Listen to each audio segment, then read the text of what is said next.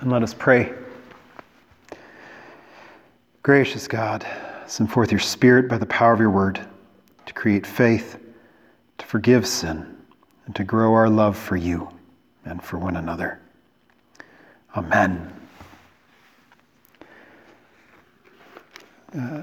March 12th, 1938. Germany annexes Austria. The Anschluss makes Austria part of this new coming German Reich.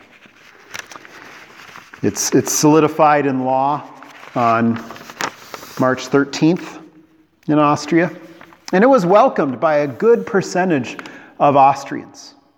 The Austrians were used to empire. They were part of the old Austro-Hungarian Empire. They were part of the whole old Habsburg Empire. They were used to this sort of thing. So many people were very fond of the idea, and some were not. Not fond of Nazis, not fond of the German government. Well, on April 3rd, there was a soccer game, between the German national team and the Austrian national team, although it wasn't called the Austrian national team. It was the German Austrian team or something like that. It'd be like there being an all-star game of high school football of players from all over the United States playing against players just from Texas. And it'd be tipped as the U.S. national team versus the Texan national team. We wouldn't say that, right? It would be weird. And so it was weird for them because they had changed the scope of the world. But the Austrian team was primarily based in Vienna. The players, they were part of... Vienna was the home of Austrian football. Austria had a very good national team at the time. And the majority of the clubs in Vienna were run by Jewish families. Many of them very devout Jews, very connected to Zionism. A couple of clubs expected you to be a practicing, almost Orthodox Jew to be able to play for them. And so they play this match on April 3rd. And the myth is that the German government comes to Austria and says, now no one's going to score. It's going to end in a tie so that we all look good. Because Germany had not had a good Olympics in 1936. Well, the Austrian team goes into the game, and there was a fight even before the game about what uniform the Austrians could wear. Even though the game was being played in Vienna, Germany wanted them to wear their away kits, their away jerseys, while Austria wore their home kits, their home jerseys in red and white. Almost an act of defiance there. And in the first half, Austria missed a lot of chances. They played a different kind of football than Germany did, soccer. And then by the 62nd minute, Austria scored, and then they scored again a few minutes later, and Austria won 2-0. And it's been looked back on ever since as a picture of Austrian defiance, albeit somewhat passively because of the scope of the Anschluss for many Austrians, how many looked at them. But the interesting thing about this game is that it did not end the occupation. Winning that game did not drive out the Germans. Winning that game did not stave off World War II. But it was a picture of the Austrian way of life. They played their football in their colors, with their players, and they won. Yet they still remained under the control of the Germans, the Nazis. Well, this Sunday, our text for the gospel is from Luke. You heard it read. The disciples on the road to Emmaus, Cleopas and his buddy. And it's on the day of the resurrection. And they're walking along this road and they're arguing with themselves, differences of opinion, almost disappointed in what had happened because they expected something of this Jesus. And Jesus shows up and they don't recognize him. The text says they were prevented from recognizing him, almost this godlike intervention. But then, in some ways, they had a picture of this Jesus and they did not expect to see him. He was supposed to be dead. And Jesus asked them, well, what are you arguing about? Because that was what they were doing. And Cleopas has to say, what? Are you the only person in all the world that doesn't know what just happened in Jerusalem? This man, Jesus of Nazareth, who we thought was a great and powerful prophet. He was testified for many people, before the nation. We thought he was awesome. Jesus is letting them make their confession of this Jesus that they thought they had. And they talk about how he was arrested without a shot fired, basically, just like when the German army entered Austria. And he remained silent before his accusers, and he was condemned and sentenced to death and murdered like a criminal. And he's been dead 3 days, and now we had some women come and tell us that he's risen. But we thought he was supposed to be the one to free us. We thought he was supposed to be the one to make our lives better. We thought he was supposed to be the one that was going to drive out the Romans, that was going to raise up the nation of the tribe of Judah and the nation of Israel again. The people of Israel he was going to raise them up and lead them as the Messiah he's supposed to be. He's supposed to free us from physical and political bondage. And even if the women are telling the truth, which we don't really believe them, because in those days, women were not even allowed to testify in courts. Can you imagine that? And so it's no wonder that they say, well, these women came and told us that they saw some angels, and the angels told them that he's risen and the tomb was empty, but we don't know. We don't know what to do with that. Well, Jesus responds, and what does he say? In the Greek, he basically says, you idiots. You morons, you fools, slow to believe in your hearts what the prophets have spoken. And then it says that he said it was necessary for the Messiah to suffer these things and to enter into his glory. And then it says, beginning with Moses and the prophets, he interpreted for them the things concerning himself in all the scriptures. And so he starts with Genesis 3, talking about the seed of the woman defeating the serpent. And then he jumps to Deuteronomy 18, where Moses says, a prophet will be raised up like me, and everyone must listen to him. And then go to the promise made to David that one will sit on his throne forever. And then go to Isaiah 9 and Isaiah 11 and Isaiah 40 and 42 and 49 and 53. And go to Jeremiah 31 and go to Ezekiel 34 and Ezekiel 37 and Psalm 22. All of these different places, and he opens it up for them, and they finally get to where it is that they're going, and Jesus pretends that he's going to go somewhere else. And so they sing to him that refrain from Holden, stay with us, for it is evening. The day is almost over. And so he stays, and he reclines at table with them, and they break bread together, and then they finally see that it's their Jesus there. In a normal way, in an everyday way, first on a road, just taking a walk, there Jesus shows up. And then there at that table, an everyday, ordinary Jesus shows up in the breaking of that bread, and they see him. They recognize him. And then the results are, and I love what they say. They say, weren't our hearts burning within us when he opened the scriptures to us? Weren't they burning within us? Well, church, the danger of a societal Christian is that more often than not, we expect much. We expect to change the world. We want to be part of the change of that world. We expect a transformation of everything. Right now, we are begging for transformation. We are begging for a change to go back to the normal. We're begging for the end of this pandemic. We're begging for healing. We want that.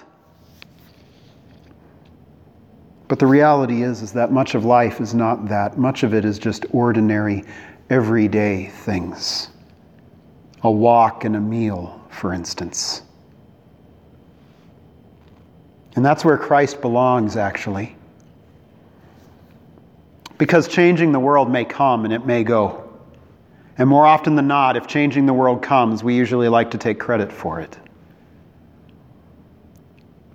But in reality, what we need is our Christ to come in the everyday, ordinary things. So he remains there with us as a foundation, as a bedrock for us when all of life seems to be going sideways. Christ shows up there for us. Let me take you quickly to Deuteronomy chapter 6. Deuteronomy chapter 6. And I go there because it is this call of the ordinary. There in verse 4, listen, Israel, the Lord our God, the Lord is one. Love the Lord your God with all your heart, with all your soul, and with all your strength. These words that I am giving you today are to be in your heart. Repeat them to your children. Talk about them when you sit in your house and when you walk along the road, when you lie down and when you get up. Bind them as a sign on your hand and let them be a symbol on your forehead. Write them on the doorposts of your house and on your city gates. When the Lord your God brings you into the land he swore to your fathers Abraham, Isaac, and Jacob that he would give you, a land with large and beautiful cities that you did not build, houses full of very good things that you did not fill them with, cisterns that you did not dig, and vineyards and olive groves that you did not plant. And when you eat and are satisfied, be careful not to forget the Lord who brought you out of the land of Egypt and out of the place of slavery. Fear the Lord your God. Worship him. Church, there is this call here of God to be in the midst of the everyday. That it says here that we're supposed to repeat these words to our children. We're supposed to talk about them when we sit in our house. So reclining at table. When we're walking along the road. When you lie down, when you get up. Bind them upon yourself. Make them part of who you are. This confession of this risen Christ who has defeated sin, death, and the devil. This Christ who lives as the resurrected one. Because so often we forget how often it is we enter into parts of life where we're given such great and glorious gifts and we forget the God who has given them to us. That it might remain there as an everyday faith, an ordinary faith, because when stuff gets real, when we think life is supposed to be good, with freedom and no pandemics, no death, and then everything goes sideways. God is still there as your God. God is still there when it doesn't pan out. Christ remains as the risen Lord when all these things fall apart. Parents and grandparents, this is our job. That we might instill this faith in our children, that we believe in God the Father Almighty, creator of heaven and earth. What does that mean for us to teach that to our children? Or in Jesus Christ, God's only Son, our Lord, who came, who died, who rose again, and who will come again. The resurrected Jesus is part of our life in the normal. Not just in our good days, but in our bad too. Not just for 1 hour a week, but a regular, everyday faith. Jesus being for the road and the table for us. Parents, grandparents, it calls us to teach this regularly, daily, all the time, morning, noon, and night to our kids, because this is not the first pandemic to come, and it will not be the last. This is not the first time when life will be hard, and it will not be the last. And we need Christ there with us. We need this faith and understanding that we have one who has come, who has raised us up in Him. That no death and no pandemic can take that away from us. Well, lastly, let me take you to one more place. Habakkuk chapter 3. Habakkuk's one of those places that we don't go to too often, but I love it. It's there in chapter 2 where we hear him make this proclamation, but the righteous one will live by faith. The one declared righteous by God, made righteous by Christ, will live by trust and faith in God when all else fails. Because everything was falling apart around Habakkuk. They were being invaded by the Chaldeans. Drought had come, devastation. And yet in the midst of all of it, he writes this in Habakkuk chapter 3, starting at verse 16. I heard and I trembled within. My lips quivered at the sound. Rottenness entered my bones. I trembled where I stood. Now I must quietly wait for the day of distress to come against the people invading us. Though the fig tree does not bud and there is no fruit on the vines, though the olive crop fails and the fields produce no food, though the flocks disappear from the pen and there are no herds in the stalls. In other words, though coronavirus has come, though unemployment has come, though life is hard right now, though all our activities at school have gone away, though schoolwork has changed, though work for us has changed, though masks have been brought out to wear, he writes this, yet I will celebrate in the Lord. I will rejoice in the God of my salvation. The Lord, my Lord, is my strength. This past week, I spent a couple of days down in the cities with my grandfather, sitting at the bedside of my grandmother. And by the time you hear this, she possibly is with Christ in glory. And it struck me. She wasn't dying of coronavirus. It was her time. And yet God is still God. Christ is still Christ. And my grandfather made sure to remind me of that as I reminded him of that. That Christ comes to us and says, I am the resurrection and the life. I am the resurrection and the life, he says. He who believeth in me, though he die, yet shall he live. Hold to this, church. Open up the scriptures for yourself. Open up the scriptures for your children and your grandchildren. Pray. Gather around the word. Pass on this Christ to one another, this Christ of the everyday. Because just as it was for the Austrian national team, it didn't change much about life around them. It actually made some things worse for some of them. But that pride of being Austrian, that culture, that life, was to be theirs even in the midst of their being surrounded by an occupying force. Well, we are surrounded, church, by an occupying force, a virus we cannot see. Fear, anxiety. May Christ be the center and bedrock of your life today. And may it be shared with those that will be coming after us. Thanks be to God. Amen.